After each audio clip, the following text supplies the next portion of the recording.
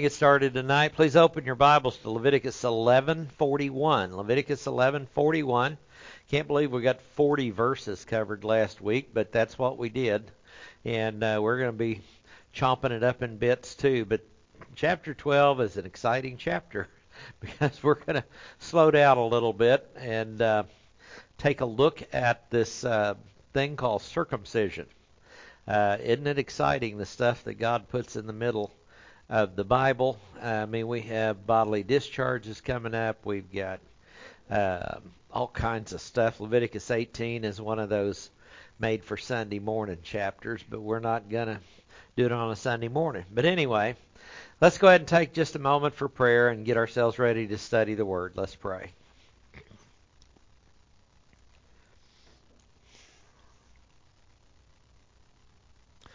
Father, we thank you again for your love, your grace, your mercy. We thank you just most of all for sending your Son, that he might take our place on a cross, so that by simple faith in him we might have eternity with you.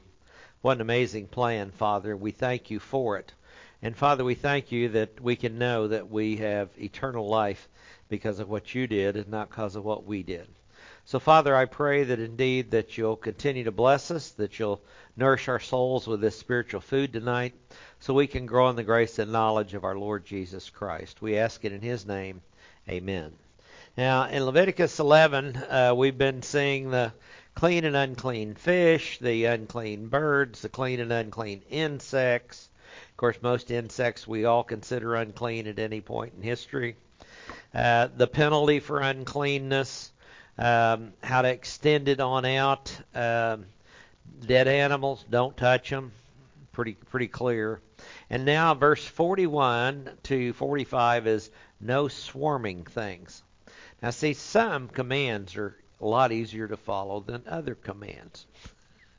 Okay, I'm sure that the Jews wandering around the desert goes, oh, that's a roach, that's food. No, that's not going to happen. Now, verse 41, every swarming thing that swarms on the earth is detestable. Shaket's the word we've seen before. Not mean, and in case we didn't understand, not to be eaten. Okay? Literally, it shall not be eaten. It's stated in the form of a command. It's a thou shalt not, the way that it is stated. Whatever crawls on its belly, and whatever walks on all fours, whatever has many feet, so the centipedes are off limits. In respect to every swarming thing that swarms on the earth, you shall not eat them, for they are detestable. Okay, some things are, like I say, readily obvious to us. Verse 43, do not render yourselves detestable through any of the swarming things that swarm, and you shall not make yourselves unclean with them, so that you become unclean. Okay, that's straightforward, isn't it? That's nothing hard to understand about that. And then why? Look at where this verse comes in, because we've seen this verse in the New Testament, and look at the context that it's pulled out of the context of swarming things. And he says, for I am the Lord your God, Yahweh Elohim. Hakim on the end of it is your. It's plural. You all's Elohim. So that's the way it looks like in the Hebrew, Yahweh Elohim. He says, I am the Lord your God. Consecrate yourselves. Now this is a Hithpael perfect to the word Kadash. Now the Kadash is a word we see many times. Qadash. But the key here is the Hithpael, because the Hithpael is a common but uncommon stem in the Hebrew. It is called the intensive reflexive stem. So it says, consecrate yourselves. It involves a volitional act, first of all. That's what makes it reflexive. And then it is intensive. So it is a Hithpael. You might remember the PL stem. Hithpael is an addition to the intensive stem and the PL stem. So, and it says, consecrate yourselves, and it's the word Kadash. Therefore, and be Kadosh. Okay, the first one, kadosh, is the verb. The kadosh is the noun. The noun is used 118 times. So we find that these are common words. These are Hebrew 101 words. To set yourself apart, and then he explains it further. He says, and be holy, kadosh, for I am kadosh. And it's actually kadosh ani. The word ani is I. It says, for holy am I. So it places it in that way for emphasis.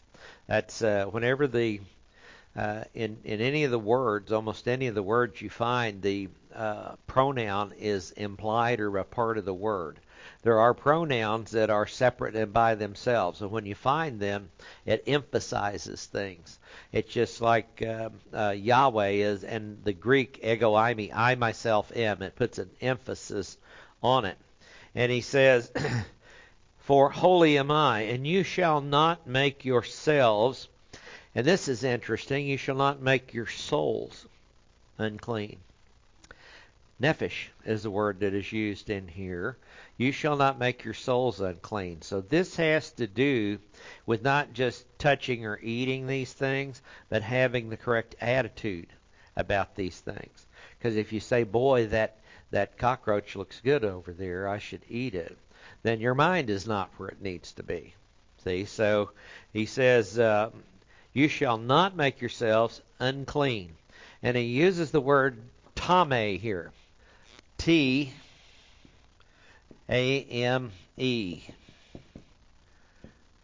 T-A-M-E.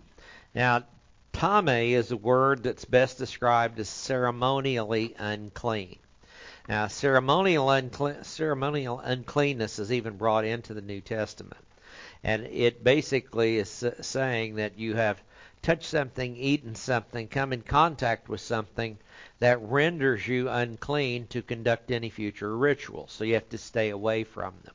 We're to be careful about ceremonial uncleanness as regards the Lord's table before we partake of it, one of the New Testament things.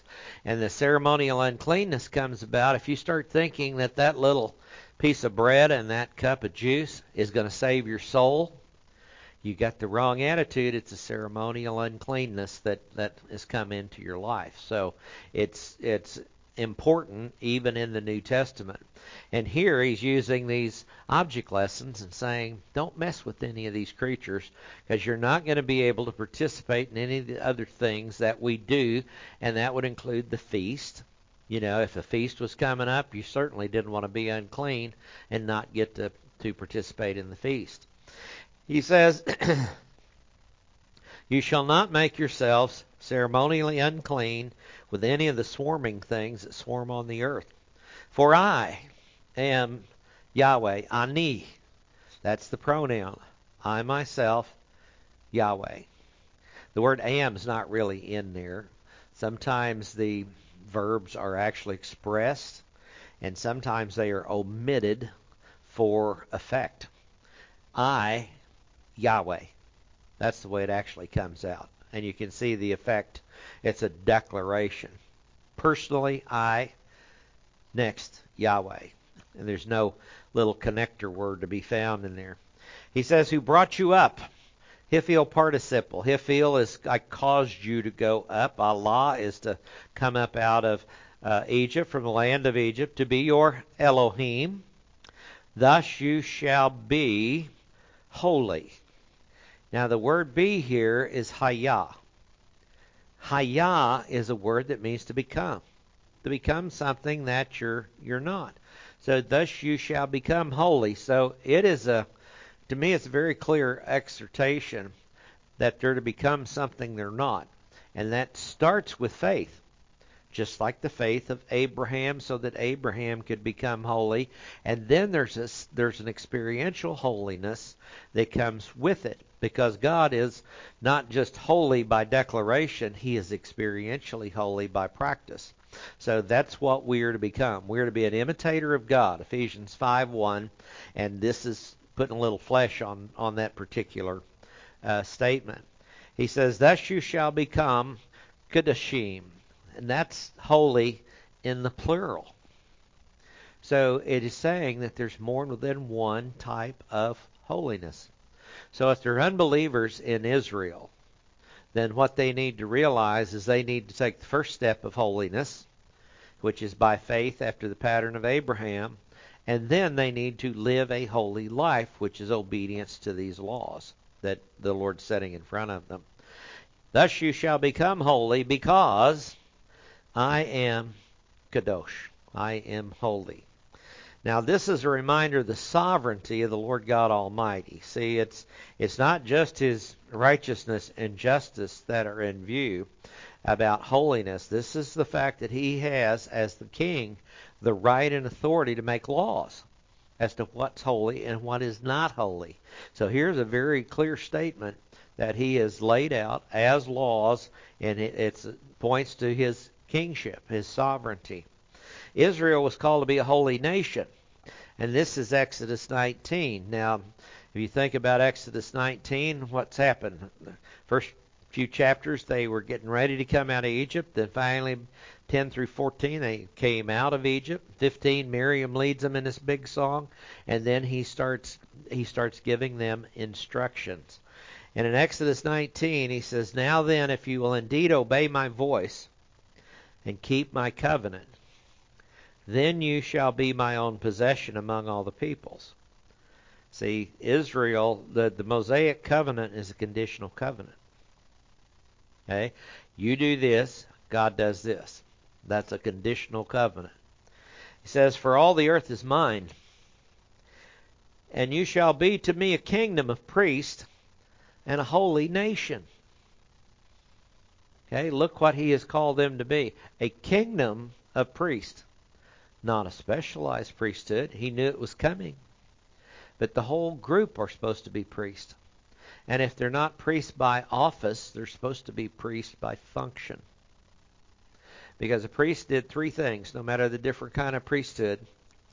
The priest taught, the priest offered up sacrifices, and the priest led in worship. And even we do the same thing. We're all supposed to be teachers. To grow up enough we can teach other people. That's what we're supposed to do. We're to offer up ourselves, the sacrifice of ourself, our body a living holy sacrifice, and we're supposed to be worshipful creatures. Songs, hymns, and spiritual songs. Holiness was modeled in the tabernacle.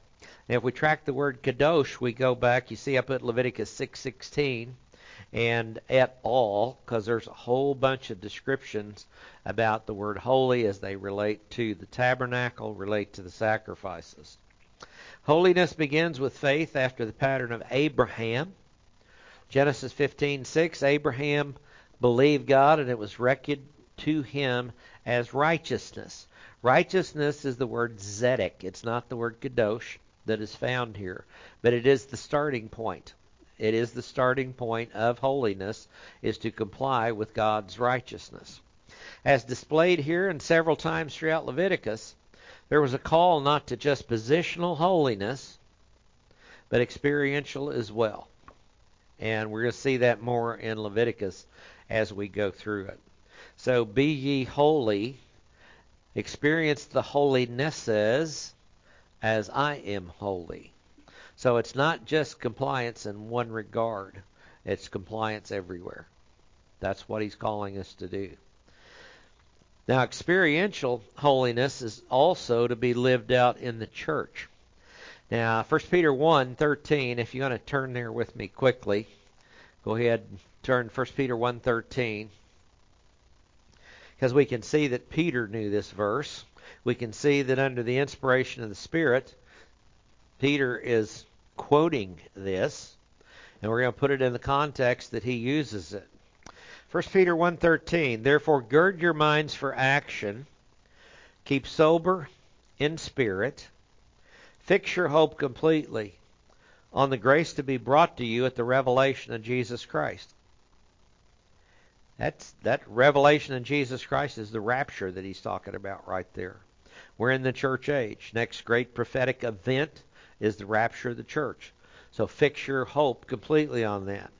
As obedient children, do not be conformed to the former lust that were yours in ignorance, but like the Holy One who called you.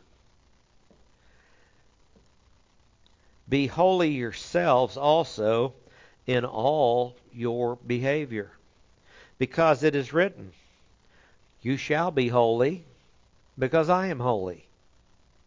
And if you address as Father the one who impartially judges according to each man's work, conduct yourselves in fear during the time of your stay on earth.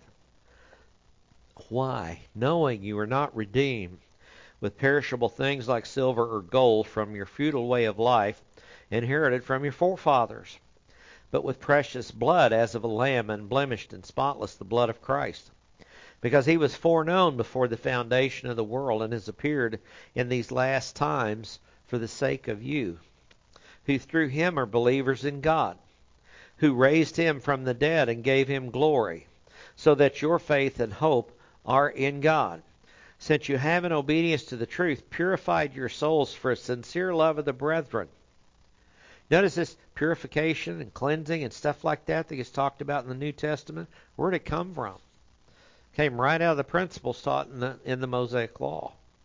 He says, fervently love one another from the heart. That's the purity that we're supposed to seek. For you have been born again, not a seed that's perishable, but imperishable. That is, through the living and abiding Word of God.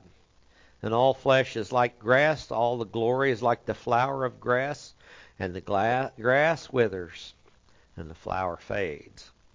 But the word of the Lord abides forever. He stole that out of Isaiah.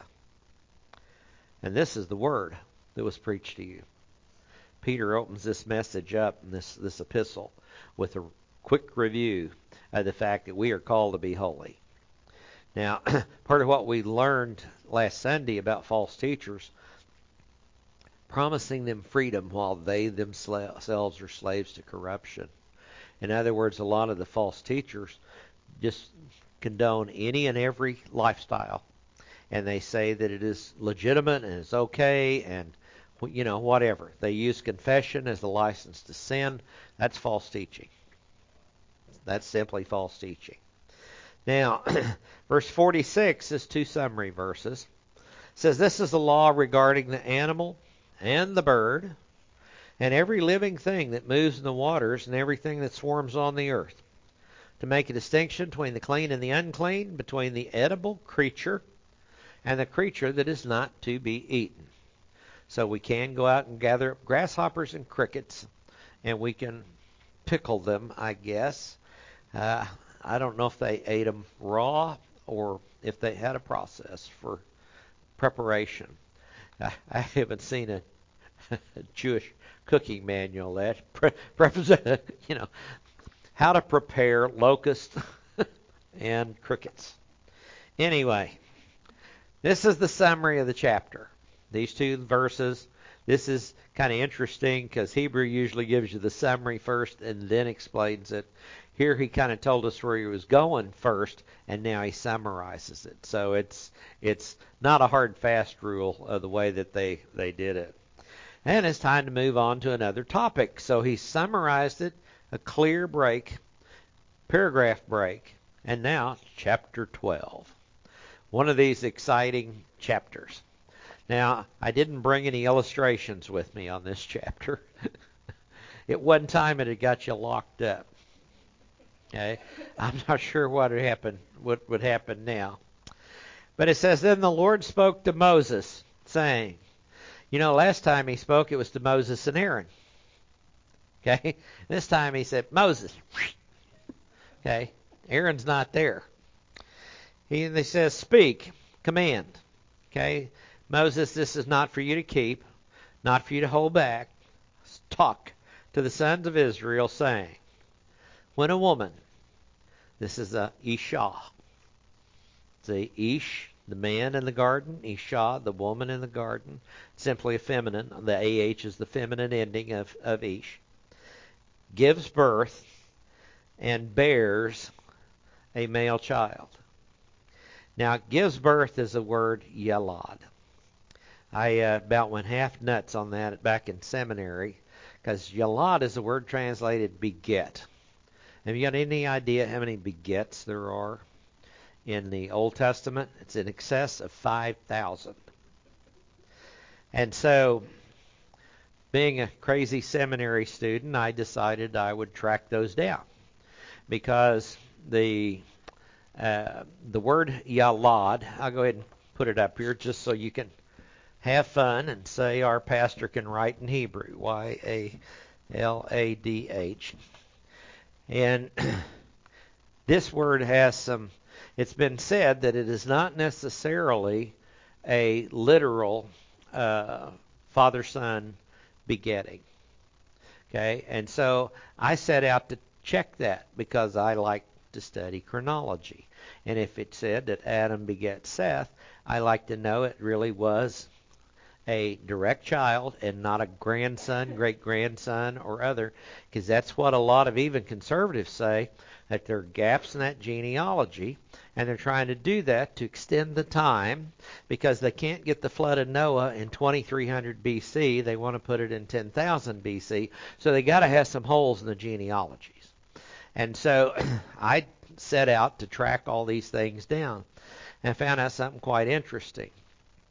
When a man begets a child, and Adam begat Seth, it is in the Hiphial stem, which is caused to beget. When a woman gives birth to a child, it's in the Kal stem, which is the stem of reality. Okay? She actually does the begetting. The daddy is the cause of it. And the Hebrew is very precise in that regard. There's one place in Genesis 10 that it talks about a man begetting a child, not in the line of Messiah, by the way, and a Kal stem is used, which tells me at that point that's not a literal father-son relationship. There can be some holes there, and indeed there probably is. But the line of Shem is where the line of Messiah is found, and this is outside of the line of Shem, but all the other ones very precise in what they say and how they say it. Now, it says, when a woman, Isha, gives birth and begets, Kal stem used here, a male child. The male child is a Zakar. Now, Zakar wouldn't you expect Adam for Adam or Ish for man?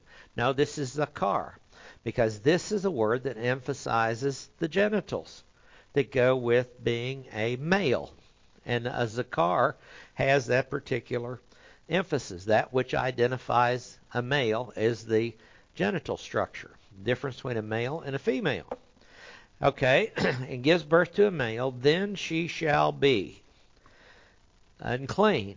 Tame, the word we saw a little earlier, ceremonially unclean. Okay, there's some things that needs to happen. She needs to be able to get cleaned up and taken care of. And it says she shall be ceremonially unclean for 7 days.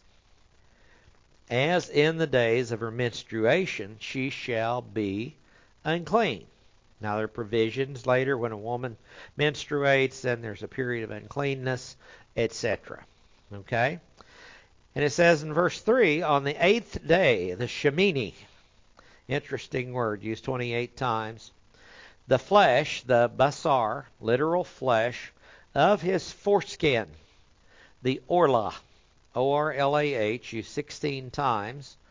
And I'm sure probably all of us know the medical things that go along with it here. That a male is born with a foreskin that covers the end of his penis. Circumcision is the removal of that foreskin that covers the end of the penis. And so he says, on the 8th day, his foreskin shall be circumcised, which is cut off. The Hebrew word is mul, M-U-L. It's a nifel, so it says it's got to be done by an outside force. Okay, and it's used. The Greek word is peritomao, and it's a lot clearer. Tomao means to cut, and peri means around. So cut around. I mean, it's just a very descriptive word. It's used 36 times in the Old Testament, 17 times in the New Testament. So it's a pretty common topic. Now, the 8th day is a picture of new beginnings. Okay, we're going to take a look at, I guess, the doctrine of circumcision tonight. So we can title that on the website and see if that draws any attention to it. It's often a picture of consecration or setting something apart, saying something is different, something is special. Exodus 22:30 is one of the first instructions about that, and it was a time that was designed to set something apart. For a male child in Israel, it's a day of new beginnings, because 8's a picture of new beginnings. The 7 days, seventh day the Lord rested. 7 is a picture of completeness, and one of the most recognized numerical issues and pictures you find anywhere in the Scripture. And 8 then starts it all over again. So 8 is a picture of new beginnings. So it's a day of new beginnings, and at that point, that male child in Israel has been identified with Abraham.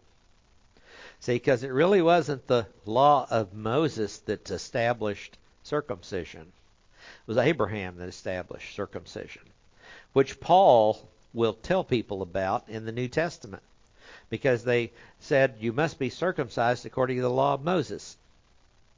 See, the Pharisees had infiltrated the church, and they were having this big argument and discussion over it. And so Paul says, that's not even where it started. You guys have got your theology messed up because you got the wrong starting point.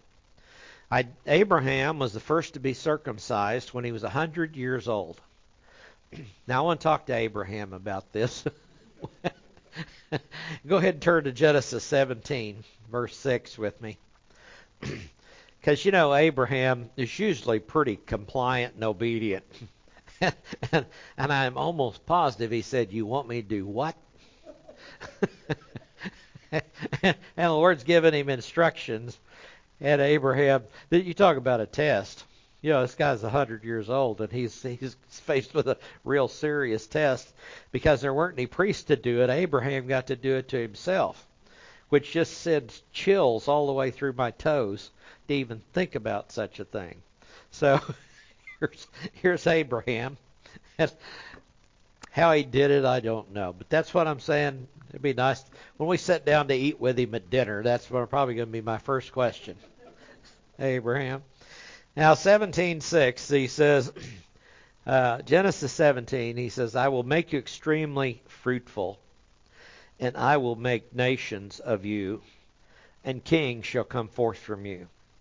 So here it is, part of the ratification of the innumerable descendants that he is supposed to have.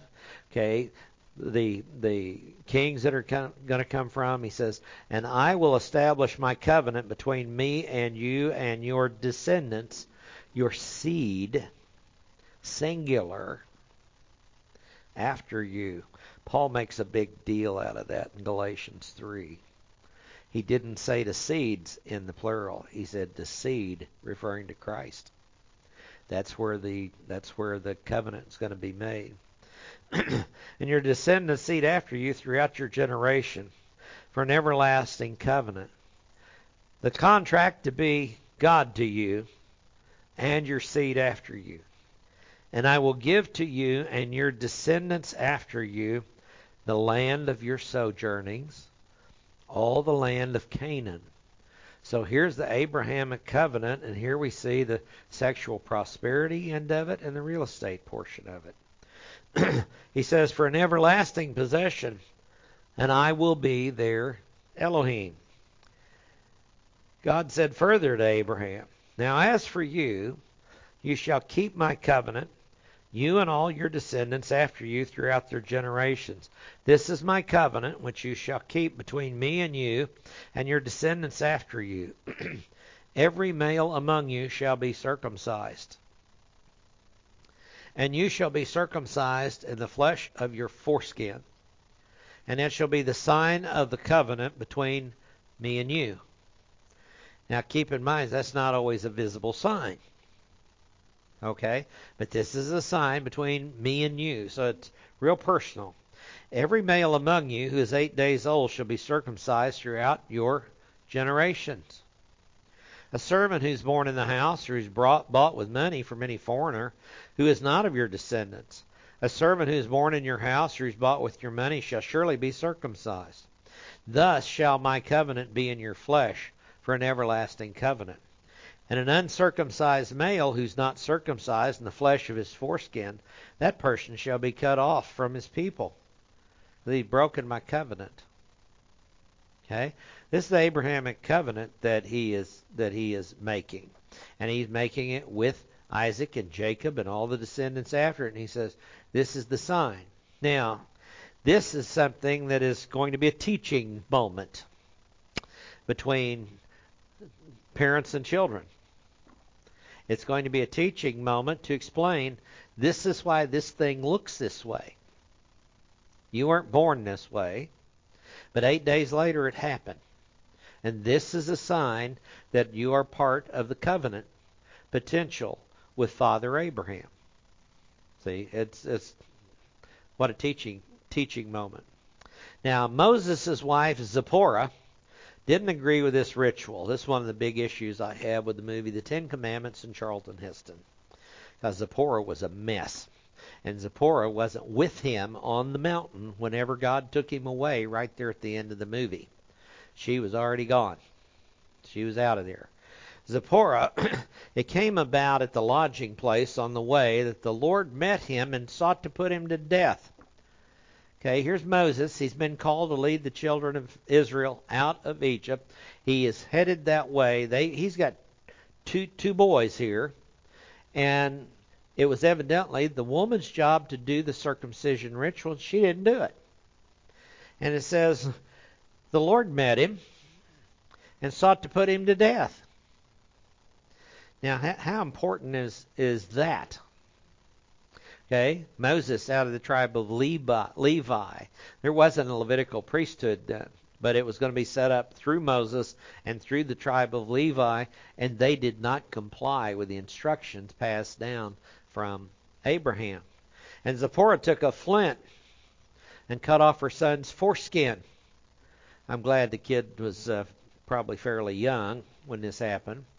And threw it at Moses' feet. And she said, "You're a bridegroom of blood to me." So he let him alone. At that time she said, "You're a bridegroom of blood because of the circumcision." She didn't want anything to do with it. I think she thought it was barbaric. And she obviously didn't seem to be too interested in the covenant God made with Abraham. She later gets to go spend time with Daddy in Midian, etc. After they get out in the desert, Jethro, her father, comes to bring her and the kids to Moses. And it says Moses ran up to Jethro and gave him a big hug, but didn't say there was any such greeting with his wife. So, and he later married an Ethiopian princess, which really sends people over the edge whenever they start thinking about it. But let's see, it sent who? His sister Miriam. You remember that? Miriam just went ballistic. Aaron went ballistic. And what happened? She got hit with leprosy. So that's coming up in chapter 13, if I remember right, the laws of leprosy. Even under the law of the circumcision, even under the law, the circumcision of the heart was more important to the Lord than physical circumcision. Now, this is an important passage to note. Deuteronomy 10. Go ahead and turn there with me, if you would, because here is the issue of circumcision was more about obedience to what the Lord had to say. Not just the physical act, but the mental acceptance of it. Okay? Deuteronomy 10:12. It says, "And now, Israel, what does the Lord your God require from you? But to fear the Lord your God, to walk in all his ways and love him, and to serve the Lord your God with all your heart and all your soul." See, that's almost a repeat of Deuteronomy 6. Love him with all your heart, soul, mind, and strength. "And to keep the Lord's commandments and his statutes that I am commanding you today for your good. Behold, the Lord your God, to the Lord your God belong heaven, the highest heavens, the earth, and all that's in it. Yet on your fathers did the Lord set his affection to love them, And he chose their descendants after them, even you above all peoples as it is this day. Okay, this is a message of Moses coming to the people, basically saying you're God's chosen people, you're special people. So what is this conclusion? Circumcise then your heart, and stiffen your neck no more. The sermons of Moses found in the book of Deuteronomy pretty well seem to happen after the 40 years in the desert. There have been a whole lot of people lost out there in the desert. And he's saying, get your head screwed on straight, people. How many people died because they wouldn't look at the bronze serpent? How many people choked on the quail that came down out of heaven? How many people had done that? And he says, get your heart right. Now, circumcision of the heart, see, that's the removal of the foreskin, and the foreskin of the penis is not needed. So, it's basically removal of human viewpoint from your attitudes. The circumcision of the heart. There's some things we just don't need in this life. The lust of the eyes, the lust of the flesh, the boastful pride of life. We don't need any of that stuff. So part of that circumcision of the heart is getting rid of thought, speech, and actions that are unneeded in our life. So he says, and stiffen your neck no more. Remember all the comments? This is a stiff-necked people. You remember when they first came out and they got in trouble? God said, I'm going to kill them all. You remember that? And Moses stepped in as a mediator and interceded for them. Beautiful picture of the Lord as the mediator, intercessor, and all that. And he stepped in. 40 years later, fast forward, Moses said, kill them all. I love that. I mean, you're reading one and Moses is the perfect picture of Christ. And the next time, he's the picture of Christ at the second advent. He wants God to wipe them all out and start all over again. So he'd pretty well had it. He says, for the Lord your God is the God of gods and the Lord of lords, the great, the mighty, and the awesome God who does not show partiality nor take a bribe. He executes justice for the orphan and the widow and shows his love for the alien by giving him food and clothing. So show your love for the alien. Look at this. This is found in Israel. God's chosen people who are to take care of each other. And people say, well, it's all about Israel. No, they were to outreach with what they had. Show your love for the alien because you were aliens in the land of Egypt. You shall fear the Lord your God. You shall serve him, cling to him. You shall swear by his name. He is your praise. He is your God who has done these great and awesome things for you which your eyes have seen. Your fathers went down to Egypt, 70 people in all, literally 70 souls in all. And now the Lord your God has made you as numerous as the stars of the heaven. Wasn't that a promise to Abraham? Your descendants shall be as the stars of the heavens. And here they are, a couple hundred years later. They've left Egypt. And here's a statement that says, God's already fulfilled that. He's already fulfilled it. Now Israel was tested to circumcise their hearts. This is Moses. We're at about 1405 BC. Let's fast forward to the time of Jeremiah in the time of the Babylonian captivity between 586 and 516. And he says in Jeremiah 4, if you will return, O Israel, declares the Lord, then you should return to me, and if you will put away your detested things from my presence. What's happened to Israel? Ceremonial uncleanness. All the stuff they're being warned about in the law. And will not waver. Okay, don't just do it for show to get me off your back. Do it.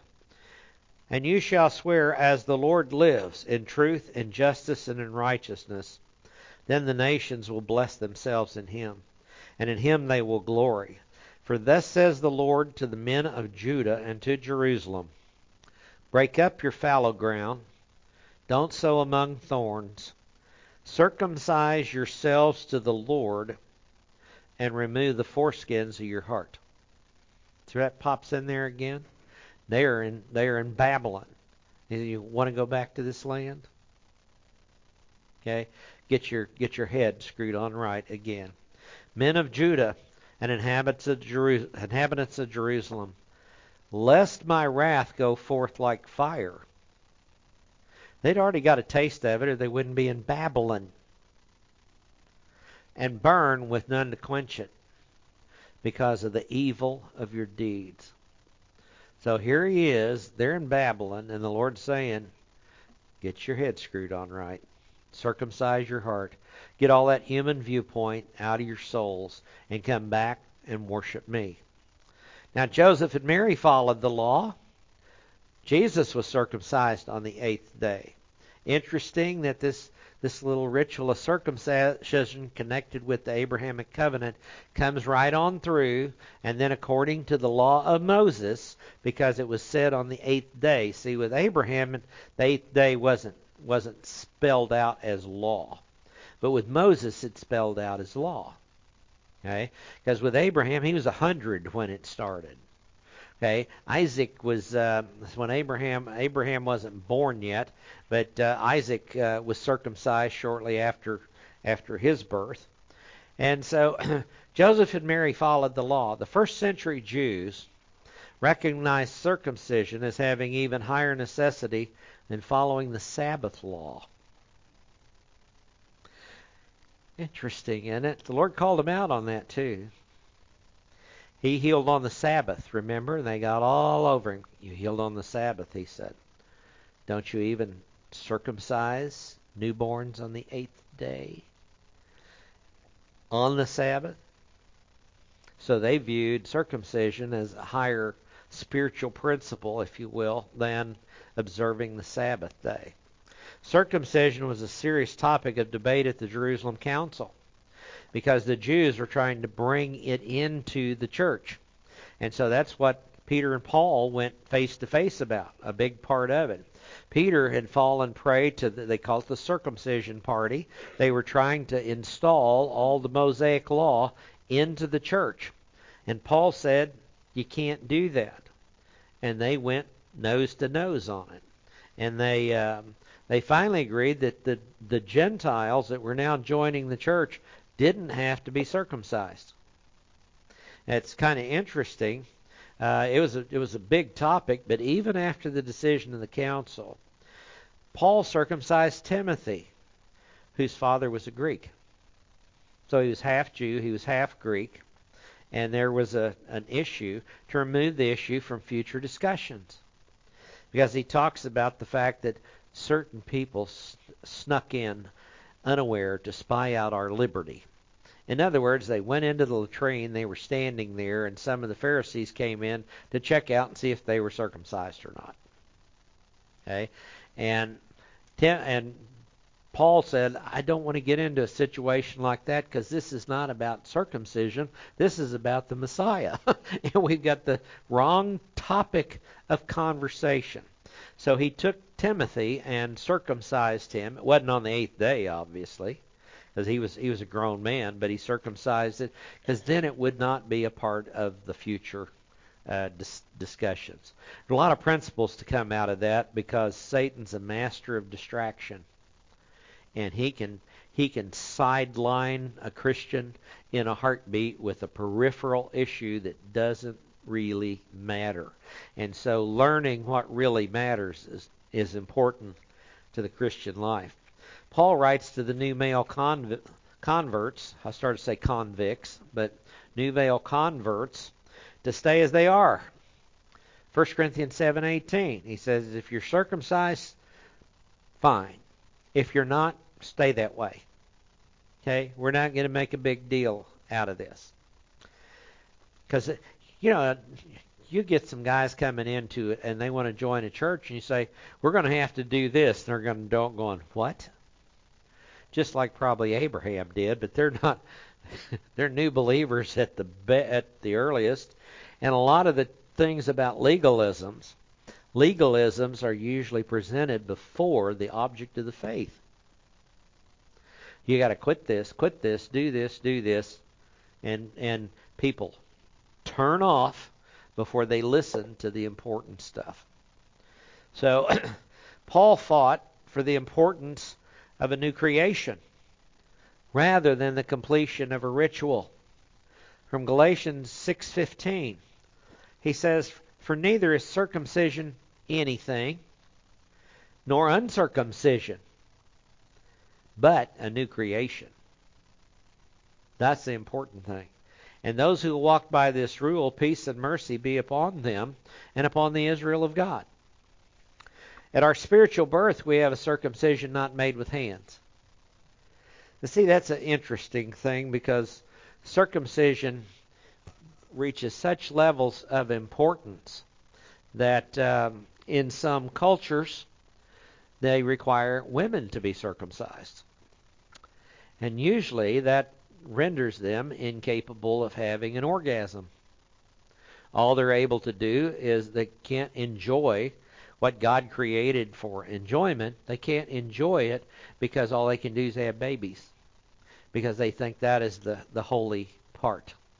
So that is, you take circumcision and you start going equal treatment under the law, and the next thing you know, that's where it ends up. Muslims oftentimes get involved in female circumcision. Now, at our spiritual birth, we have this circumcision not made with hands. Colossians 2:8-15. And I'm going to read that if you want to join me here. At our spiritual birth, we have this. Colossians 2:8. "See to it no one takes you captive through philosophy and empty deception, according to the tradition of men, according to the elementary principles of the world, rather than according to Messiah." According to Messiah. "For in him all the fullness of deity dwells in bodily form." See, this is part of the proof you use that Jesus is fully God, fully man. Okay? "And in him you've been made complete. He is the head over all rule and authority." Sounds like that makes him King of Kings, doesn't it? "And in him you were also circumcised with a circumcision made without hands, in the removal of the body of the flesh by the circumcision of Christ, having been buried with him in baptism, in which you were also raised up with him through faith in the working of God, who raised him from the dead. And when you were dead in your transgressions and the uncircumcision of your flesh," you think Colossae is predominantly a Gentile church? Sounds like it. He says, "He made you alive together with him, having forgiven us all our transgressions." He's telling the church at Colossae, especially the Gentiles there, that it's not circumcision that gets you into the body of Christ. It's not circumcision that saves. What it is your identification with the death, burial, and resurrection of the Messiah. And then I like these verses. Let's put them in there because you can't not read them when you read this portion. "Having canceled out the certificate of death, consisting of decrees against us, and which was hostile to us. And he has taken it out of the way, having nailed it to the cross." Now the picture is this. We've all got a list of things that is a debt we owed. And the Lord took that list and nailed it to a cross. He said, when he disarmed the rulers and authorities, he made a public display of them, having triumphed over them through him. What a picture of the Lord on the cross. This public display, this is sometimes people take this passage and say that we as believers are going to get to bump a demon into the lake of fire. That's the only place in the Bible this might come from, and it doesn't really come from there. So anyway, I hope we get to bump a demon, the one that's been bugging us the most. You know, that would be a lot of fun. That would be a little touch of revenge. Is that revenge or is that reward? That's kind of a questionable thing. But anyway, that's I know some of you have heard that taught, and when I first heard it, I thought, boy, that's cool. And I thought, where's that found? And I went, that doesn't say that at all. So anyway, now in verse 4, it says, then she, the one who had given birth, shall remain in the blood of her purification for 33 days. All right, so you got 7 days and then 33 days. You add those together, you get 40 days. She shall not touch any consecrated thing, nor enter the sanctuary, until the days of her purification are completed. And if she bears a female child, then she shall be unclean for 2 weeks, as in her menstruation. And she shall remain in the blood of her purification for 66 days, 80 days.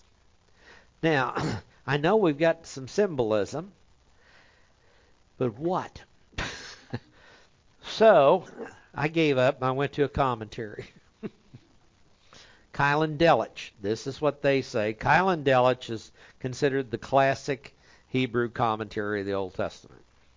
It says, if she had given birth to a girl, she was to be unclean 2 weeks, and then to remain at home. The distinction between the 7 or 14 days of the separation for her infirmity and the 33 days of blood had a natural ground in the bodily secretions connected with childbirth. That's what they're saying.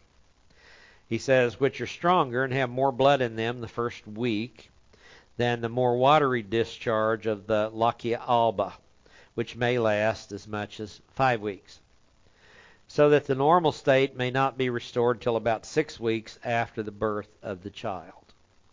The prolongation of the period in connection with the birth of a girl was also founded upon the notion, which was very common in antiquity, that the bleeding and watery discharge continued longer after the birth of a girl than after the birth of a boy. Okay? So it pretty well is, the law is also practical. It's not going to go straighten out some medical probably inconsistencies or unknown things at this time. It just, I hate to say go with the flow, but that's kind of it's going with the flow. And here are some of the references. Aristotle makes mention of it. Hippocrates. The extension of the period to 40 and 80 days can only be accounted for from the significance of the numbers, which we meet with repeatedly, especially the number 40. Okay? Now, 40 days is a reminder of the amount of time it rained on the earth after the flood started. So it's a picture of the fact that God does judge disobedience. Patience after seeing the mountaintops as the flood was receding. This is their frame of reference at the time Moses gave this.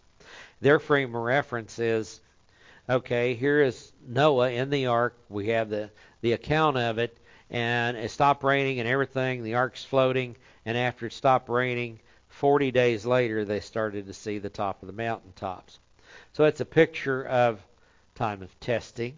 It's a picture of patience. It's a picture of a lot of things going, is this water ever going to go down, or are we going to be in this stupid boat for the rest of our lives? Part of the bargaining Abraham did for Sodom and Gomorrah.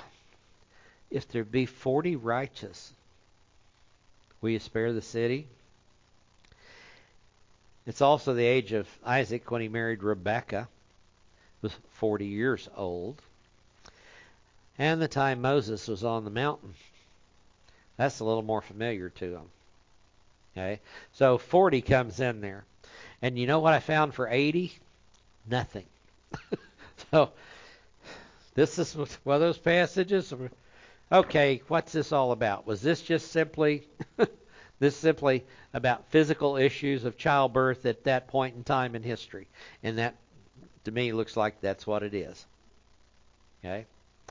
So, verse 6.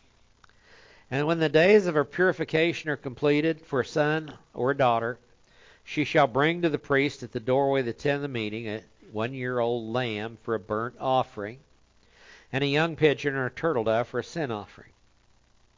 Then he, the priest, shall offer it before the Lord and make atonement for her. And she shall be cleansed from the flow of her blood, And this is the law for her who bears a child, whether a male or a female. But if she can't afford a lamb, then she shall take 2 turtle doves, 2 young pigeons, the one for a burnt offering and the other for a sin offering, and the priest shall make atonement for her, and she shall be clean. So the burnt offering is a picture of the Father being satisfied. Okay? It's a picture of our salvation, picture of propitiation. That's what the burnt offering is all about. Okay? And she has fulfilled this, so the priest has given the okay that yes, she has fulfilled the time that she had to set aside. And the priests are expected to offer the sacrifice as a mediator. Once again, they're supposed to be a representative of Jesus Christ. And notice that everyone can afford to make the sacrifices. Thus, it's a picture of the fact that everybody is welcome to atonement for sin. Once again. So, the sin offering, it wasn't a sin to have a child. Be fruitful and multiply and fill the earth. That's not where the sin is. But probably somewhere along the line, there was some sin involved. Okay? In the childbirth. Now, it could have been any number of things. But anyway, I know it's not easy on you ladies for doing that. And I applaud you. Men are not strong enough to go through it. And that's for sure. We'd chicken out. So, anyway. All right. Let's pray. Father, it's been a good day once again because we've got to open up your word together and have this fellowship. And, Father, just to see your amazing plan and the details that you put into it that are designed to reveal who you are and remind us of your plan of the ages and what you plan to do in the future. So, Father, we thank you for this portion of your word. We pray you'll nourish our souls with it, for we ask it in Jesus' name. Amen.